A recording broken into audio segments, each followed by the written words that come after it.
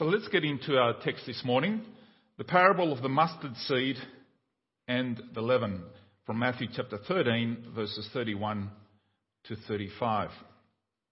So we are in a short series this past few weeks looking at the parables of the kingdom. So far we have looked at the workers in the vineyard, the tares and the wheat, treasure and the pearl, and the growing seed last week. And some of these parables have clearer meanings or understandings, interpretations. But there are those parables, like the ones that we are looking at this morning, that are a little bit more puzzling. So as you can imagine, over the years, many scholars have speculated and come up with different and various interpretations of what they mean. Some are close to the mark, I feel, and some of the others are a little bit far-fetched. So we are looking this morning at these two short parables together, as I believe that they present a similar lesson, but with slight variations between one and the other. Now, the parable of the mustard seed is a story of something very small producing enormous outward growth. The parable of the leaven also starts out small and grows, but this time the growth is internal. And both are wonderful pictures of the gospel of grace as it goes into the world and the effect that it has. But before we get to the parables themselves, I want us to go to the end of our text, our passage this morning. So we're going to start at the end and then go back to the beginning, just to confuse you a little bit more. Reason I'm doing this is because Jesus, more than just being a great teacher, he was also a discriminating teacher. What does discriminate mean? Well, I can already hear the cries, right? Oh, discrimination! No, that's not what I'm saying. There are different definitions of discriminating. For example, I'm able to discriminate by looking at your face whether you're happy or sad. That is discrimination. I'm able to know in that way. Babies, if you look at babies, for example, are able to look at you, mum and dad, and see and discriminate whether you're happy or sad or angry, right? So even your dog is able to tell whether you're angry. So dogs are able to discriminate and tell what mood you're in. So Jesus being a discriminating teacher means that he was able to, and being God, he's able to discriminate between the tares and the wheat. Know the difference. He's able to discriminate between the sheep and the goats. Between good and evil. And again, I know, because we're so overwhelmed by the word discrimination these days, that it tarnishes our understanding, even as I say that. And maybe even as I say that, I can hear the cries of, but that's not fair. Yes, we spoke about our sense of fairness compared to God's in our first parable of the workers in the vineyard. Remember that? Fact is, not everyone was meant to understand everything that Jesus was saying. And while this statement is very controversial, all your antennas, heresy antennas are ding, ding, ding, they're going off at the moment. While this statement is controversial, it is also biblical. So now that I've got your attention, let's look at the text. Revealing and concealing verses, we go back beyond our text this morning to Matthew chapter 13, verses 10 to 13, and then we're going to read verses 34 and 35. So starting at verses 10 to 13, the disciples came to him and asked, "Why do you speak to the people in parables?" And he replied, "Because the knowledge of the secrets of the kingdom of heaven has been given to you, but not to them." Do we get that? Okay, that's discrimination, right? Whoever has will be given more, and they will have an abundance. Whoever does not have, even what they have will be taken from them. Ding, ding, ding. But that's not fair.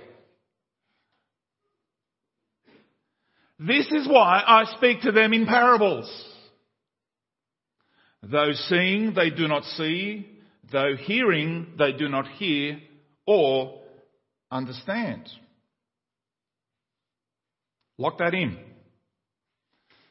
Then we go in verses 34 to 35. Jesus spoke all these things to the crowds in parables. He did not say anything to them without using a parable. So was fulfilled what was spoken through the prophet. "I will open my mouth in parables, and I will utter things hidden since the creation of the world." So bringing both of these passages together, and I had to read them both because so you can get a clearer understanding of what Matthew 13, and by the way, Matthew 13 is all about the parables of the kingdom. So you can understand the context. And in our first verses from Matthew 13, 10 to 13, the disciples came to Jesus and in effect, they are saying to him, "Teacher, shouldn't you be clearer, straightforward, rather than confuse them with parables?"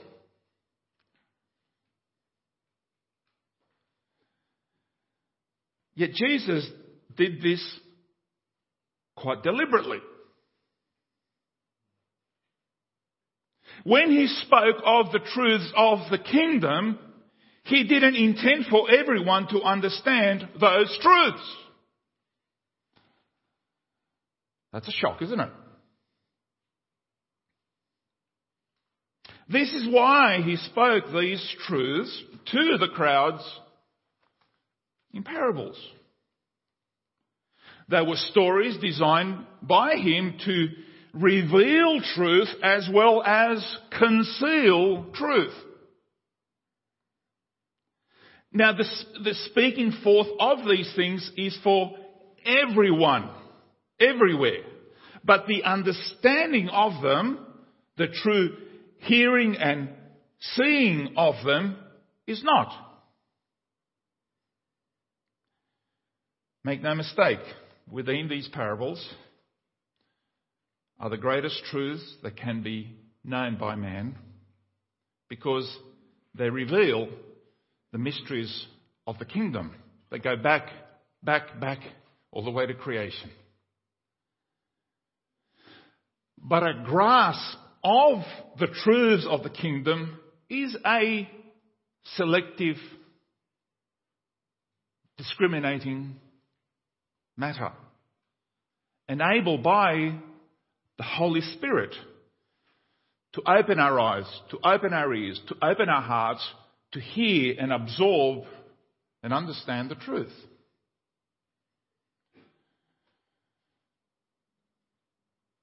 Let me ask you, when you hear truth like this, when you hear truth presented to you, do you go ho-hum or simply fall asleep when they are presented to you? Or does your heart skip a beat and long to hear more? Tell me more, I'm hungry. Because this is exactly what Jesus is talking about here.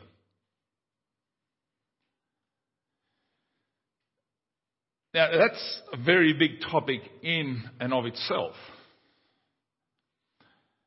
Last week we spoke about the different church growth techniques and the advice from so-called church growth experts who told us that if we simply package the gospel in the right way and don't talk a lot about sin or repentance or hell, then people will come to church.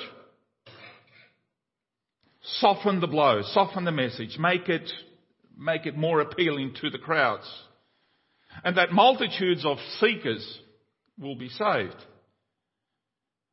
Yet Jesus told us if we read the Gospels correctly, without blinkers, without filters, Jesus did tell us quite clearly that the Gospel will actually offend more people than it will attract.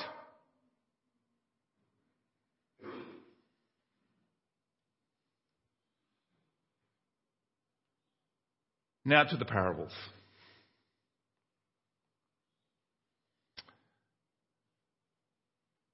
Small beginnings, verse 31. He told them another parable. The kingdom of heaven is like a mustard seed which a man took and planted in his field.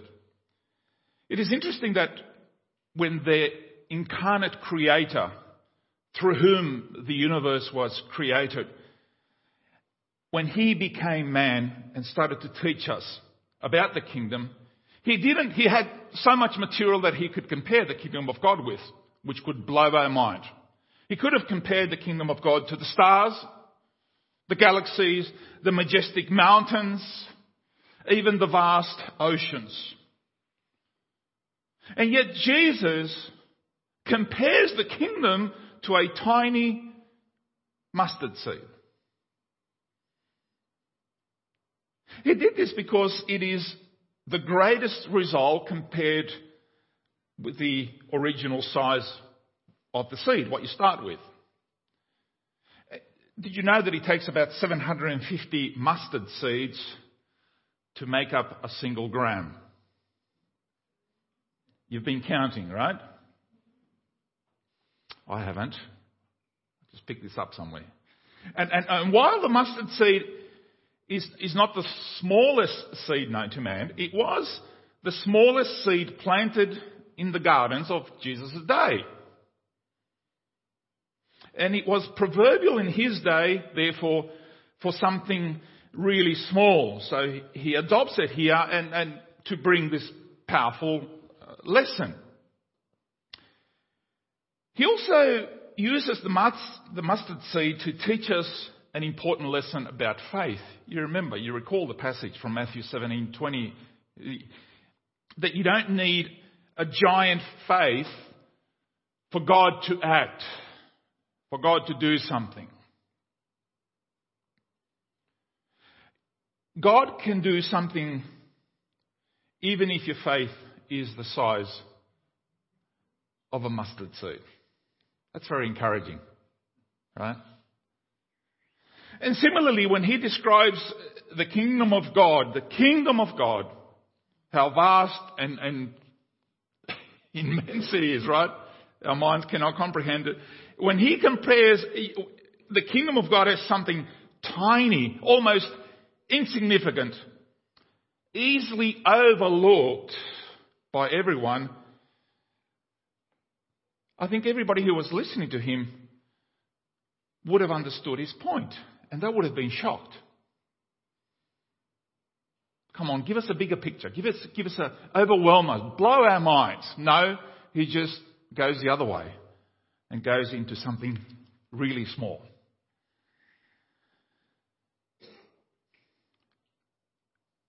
In his day, when most people looked at Jesus, all they could see is a tiny seed. He was born in a nothing corner of the Roman Empire, in a nothing village to nothing parents. So most people thought that nothing would come of Jesus and his ministry. And there are many, of course, today who mock Jesus in the same way and his claims to be God and Saviour of men. Many even deny that he ever existed. That's nothing, right? But again, this is God's wisdom, as Paul told us in 1 Corinthians 1:18, that God chose the lowly things of this world and despised things, and the despised things, and the things that are not. The things that are not. That means nothing, right? The things that aren't. To nullify the things that are. And last week we saw how the man scattered a bunch of seeds almost carelessly on the ground, right? As he was carrying on. In contrast, this fellow is more meticulous, more careful as he picks up a tiny mustard seed and plants it in his field. He measures a gram and then he separates it. No, I'm going to do away with 769 of them. I'm going to pick one. Who does that? Who does that? He picks a tiny mustard seed and plants it in his field. And now it takes a lot of faith, doesn't it, to just plant one seed. When you can just grab a handful, right? Isn't that what you and I do when we put something in the ground? Normally you grab a bunch of seed and just in case some of them fail to germinate, at least one of them has to succeed, right? But this guy says, no, one is enough. Furthermore, this man had his own garden, his own field. He didn't put this seed in somebody else's field. Spurgeon on this makes a point that he said it's important that we all have our field, our own garden. What he meant is a sphere of service where we use our gifts and our talents, where we do the planting, where we are planted. Because you see, you know, I know many Christians who don't belong to any church, but they belong to the worldwide church. So they never commit themselves to a authority or to a group of people or to any particular church. And here, there and everywhere they go cultivating to the whole world, but nowhere in particular. How different is that to what Jesus called us? He called us to a church, to a community of brothers and sisters to whom we are committed and they are committed to us. Now, many times we hear that appearances can be a bit deceiving. And that is certainly the case here. Because you see, what appears to be inadequate, small, insignificant, is actually what God uses to advance His kingdom against all odds. And that ought, I think, that ought to be a very encouraging message to all of us, especially for those of us for whom the glass appears to be almost always half empty rather than half full.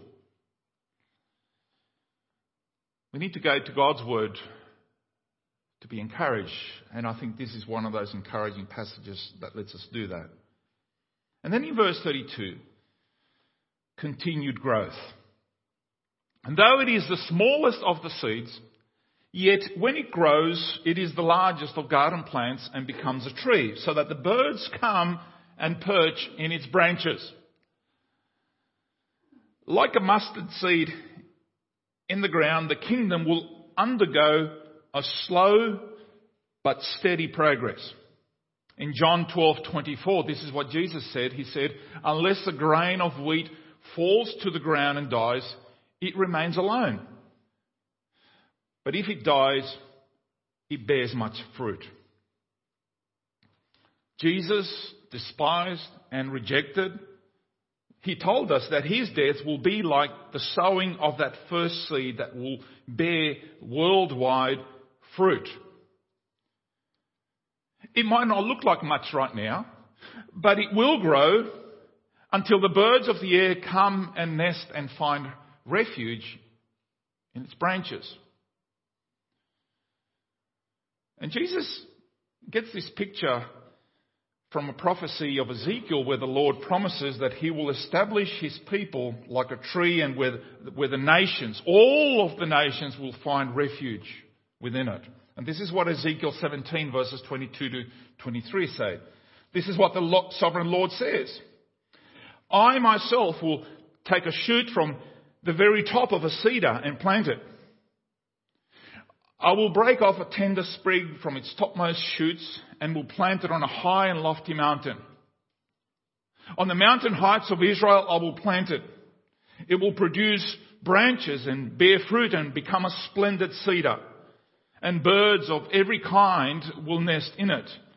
They will find shelter in the shade of its branches. A lot of imagery there, isn't there? A lot of wonderful pictures. And what started off with just Jesus and 12 uneducated fishermen has continued to grow, hasn't it? How many attempts, just think about how many attempts in the last 2,000 years have there been to eradicate Christianity from the face of the earth? Think of all the persecutions. Think of all the Christians that have been burned at the stake. Think of all the scriptures that have been burnt, all the scrolls. It is a miracle of God that we're still here, and we wouldn't be here unless it was something of God. Voltaire, the French philosopher, some 250 years ago, he said that within 100 years, Christianity would be extinct.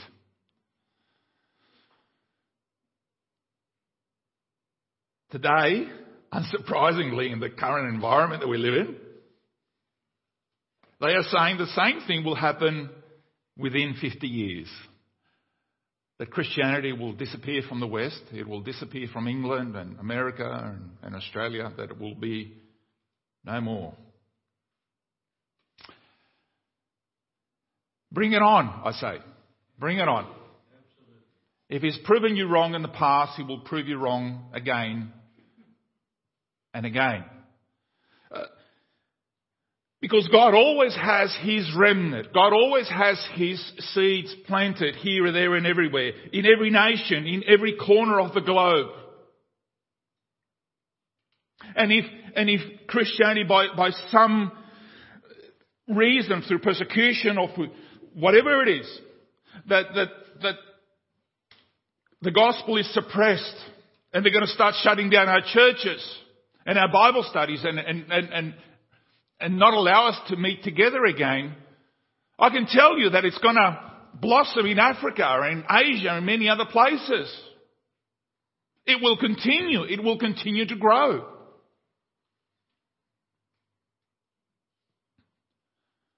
Even in Russia, where for 50 years since the Bolshevik Revolution, 1917, they said, Christianity is finished.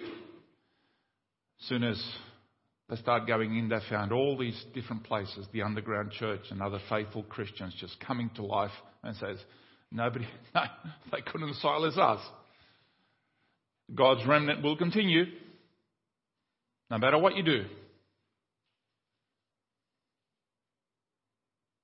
Wherever you find true believers, you find the kingdom of heaven at work. People from every tribe and language and nation will have found eternal homes under the shade of God's kingdom, in his church, wherever, however that looks like. There will come a day when the vast multitude, Revelations tell us, that we can't even count, that cannot be numbered, will kneel before the throne and praise him for eternity for his grace for saving them. That's the eternal promise, isn't it? So after 2,000 years of Christianity, what do you think of his kingdom? Well, for all its progress, the kingdom, we have to say, remains comparatively small, doesn't it? Often opposed, mocked, ridiculed, dismissed as irrelevant for our modern times. And believers are forever questioning themselves, like maybe we're not doing it right. Maybe our message and our prayers are antiquated. But don't be fooled by the pyrotechnics and the glitz and the glamour and simply say, oh wow, that's where the kingdom is. That's where it's happening. Because you see, thinking like that belittles the mustard seed work of many devoted brothers and sisters throughout the world whose life of faith is more alive than you and I will ever know. Some of them are languishing in jails. Some of them are under the spectre of persecution. They don't know if they're going to be alive tomorrow. And yet, the kingdom of God is at work right there. Verse 33, hidden power. He told them still another parable. The kingdom of heaven is like yeast that a woman took and mixed into about 30 kilograms of flour. So now the image changes from the field to the kitchen. While trees are visible, yeast or leaven is invisible. A batch of the yeast continues to be used from one bake to the next as that you make their bread. And the fermented dough from a previous baking is reserved and then mixed with the flour to leaven the whole batch of dough for the next baking. And what is yeast? Well, yeast is nothing more than a microscopic fungus that multiplies rapidly under the right conditions. It is a catalyst which causes change in the things it is mixed into. That's what it is. And the earliest foods made with the yeast were beer, wine, and bread. Now, in the case of bread, as the yeast multiplies and ferments, it gives off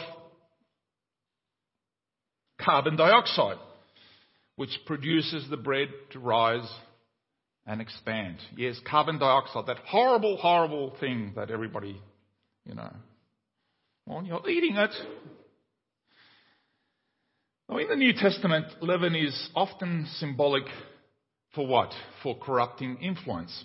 Jesus warned of the leaven of the Pharisees and the Sadducees because he was targeting their teaching and their hypocrisy. That's from Luke chapter 12, verse 1.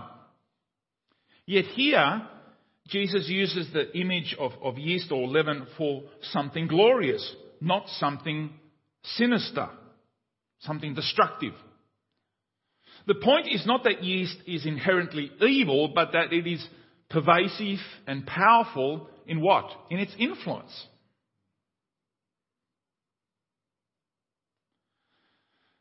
There's a Jewish tradition that goes like this, that when a Jewish girl was married, her mother would give her a small piece of leavened dough from the batch baked just before the wedding.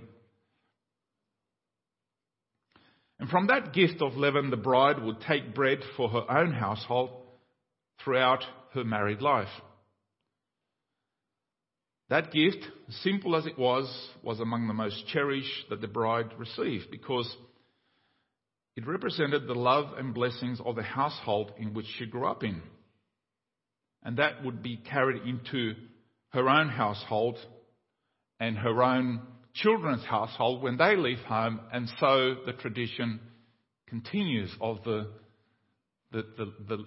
original dough, the original leaven. It's shared through generations to generations. Think of that. Isn't that what we do? What we try to do with our children and grandchildren to instill in them the love of God and the gospel? We plant that little seed, and the yeast, the leaven that we want them influenced positively for the kingdom.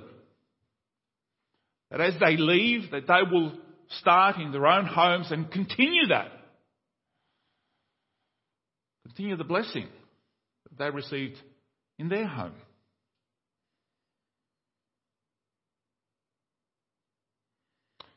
And this is where we come to the growing influence, verse 33, just that last part of verse 33. Growing influence until it worked all through the dough, it says. So the woman, this is before we used to have bread makers and, all the automatic electrical stuff that we have today. We actually had to mix the flour and the bread and the yeast all together and work it. Did you ever do that? Oh, you've forgotten, right? And the mix and everything used to get in your fingernails and you continue to mix it and work it and bash it and turn it and fold it and knead it and push it. A lot of fun. By the time she was through, you couldn't see the small amount of yeast that was put into it. But it was there. It's been there all along. And soon it would make its influence, its presence felt. You walk away, you come back, right? It would spread and even though it was a very small amount, it will expand through the rest of the dough. So if the parable of the mustard seed emphasizes extensive growth, the parable of the leaven or the yeast emphasizes intensive power of the kingdom, internal. Just as a little yeast makes a much greater volume of flour to rise, the kingdom grows by an invisible power. Its influence is pervasive. It is permeating and spreading into the world through God's people, you and me. This does not mean that everyone welcomes it or that somehow everyone will end up being saved. It doesn't say that. But it does mean is that all the world will benefit from the presence of Christians, of God's kingdom within societies at all levels, whether in levels of government, whether in the levels of the workers or the business owners, whoever they may be. Wherever you are, that's where the kingdom of God is, because God is there. It does mean that the world will benefit. That is called common grace.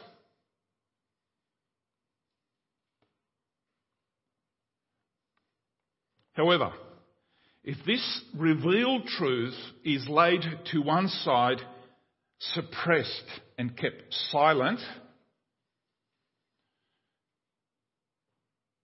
for a season at least, it will not grow. And God has all the time in the world, mind you. It will not grow.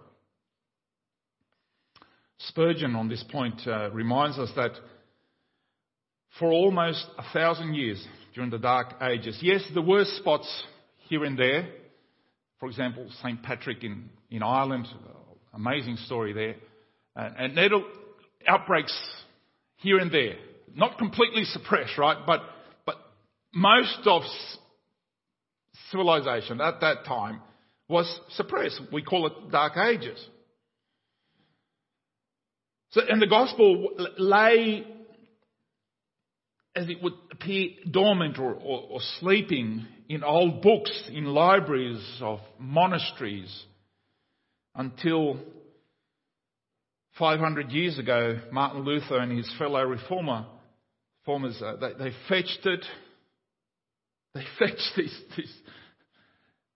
this seed, this batch of yeast, and they sowed it into the minds of men. We call it the Great Reformation. And this gospel truth has been,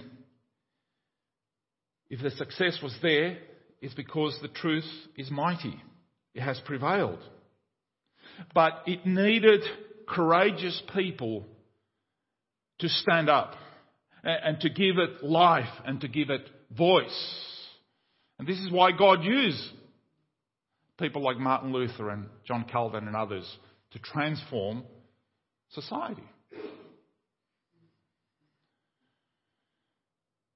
Unfortunately, the times of peace and prosperity that we are enjoying have made us somewhat complacent, hasn't it?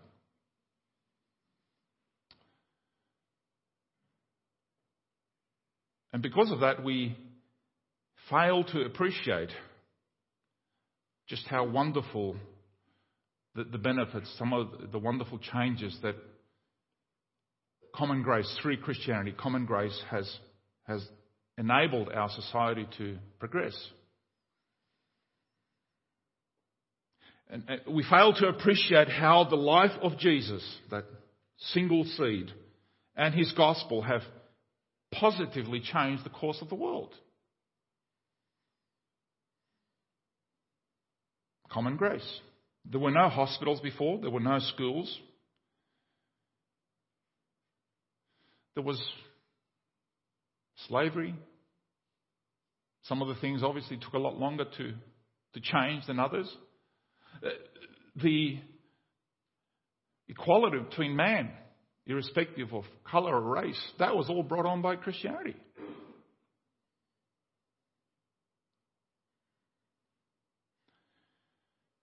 On the flip side, as we can see, unfortunately, the more that society moves away from God's precepts, his laws, his principles, the more difficult that things will become for everyone, for society in general, and because we live in this society, Christians included. It will become more difficult. We can't move away from that. And it breaks our heart seeing what is happening. Because we've seen through history what happens when that happens. Most news items these days is about the palpable anger and hostility that is out there. And people seeking to destroy our historical roots. And in their crosshairs is Christianity. They already started burning Bibles in Portland. So much so that unless and churches are surrendering to their cause, and pastors are already kneeling before this. I'm saying, why? Why?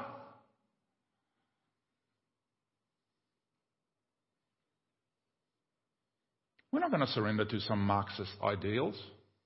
We know what that brings. It's godless. It's evil. I will surrender to the King of Kings and Lord of Lords.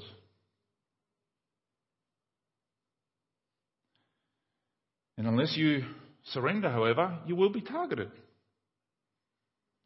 But the world does not dictate the agenda. God does.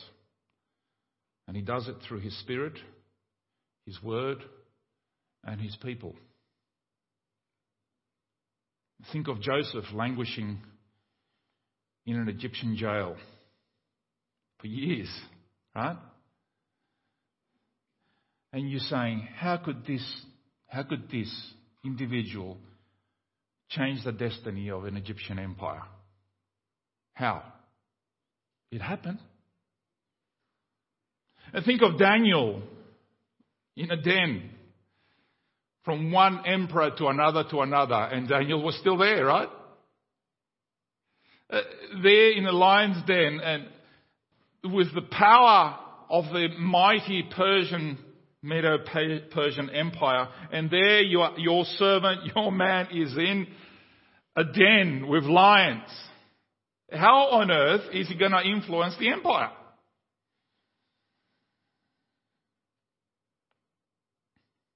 And And you and I are in this world equipped with nothing more and nothing less than God's Spirit within us, calling us to preach and pray that His kingdom come, His will be done on earth as it is in heaven. And it doesn't feel like much. You wake up in the morning and say, "Oh, how long, O Lord," right? But don't get discouraged.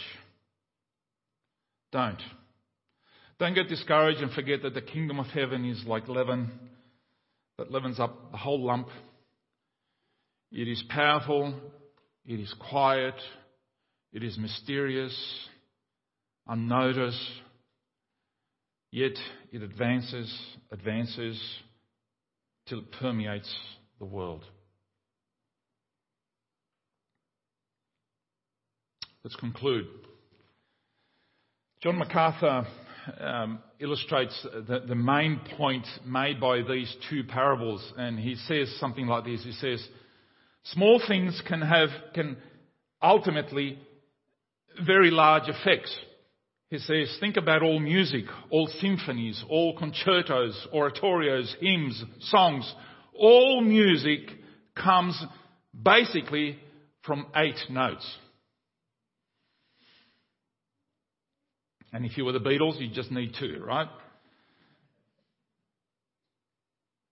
Small beginnings, profound, extensive results.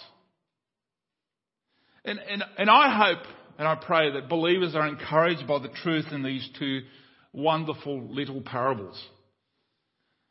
Never despise the apparent smallness of the success of Jesus' kingdom on this earth, because it is His kingdom.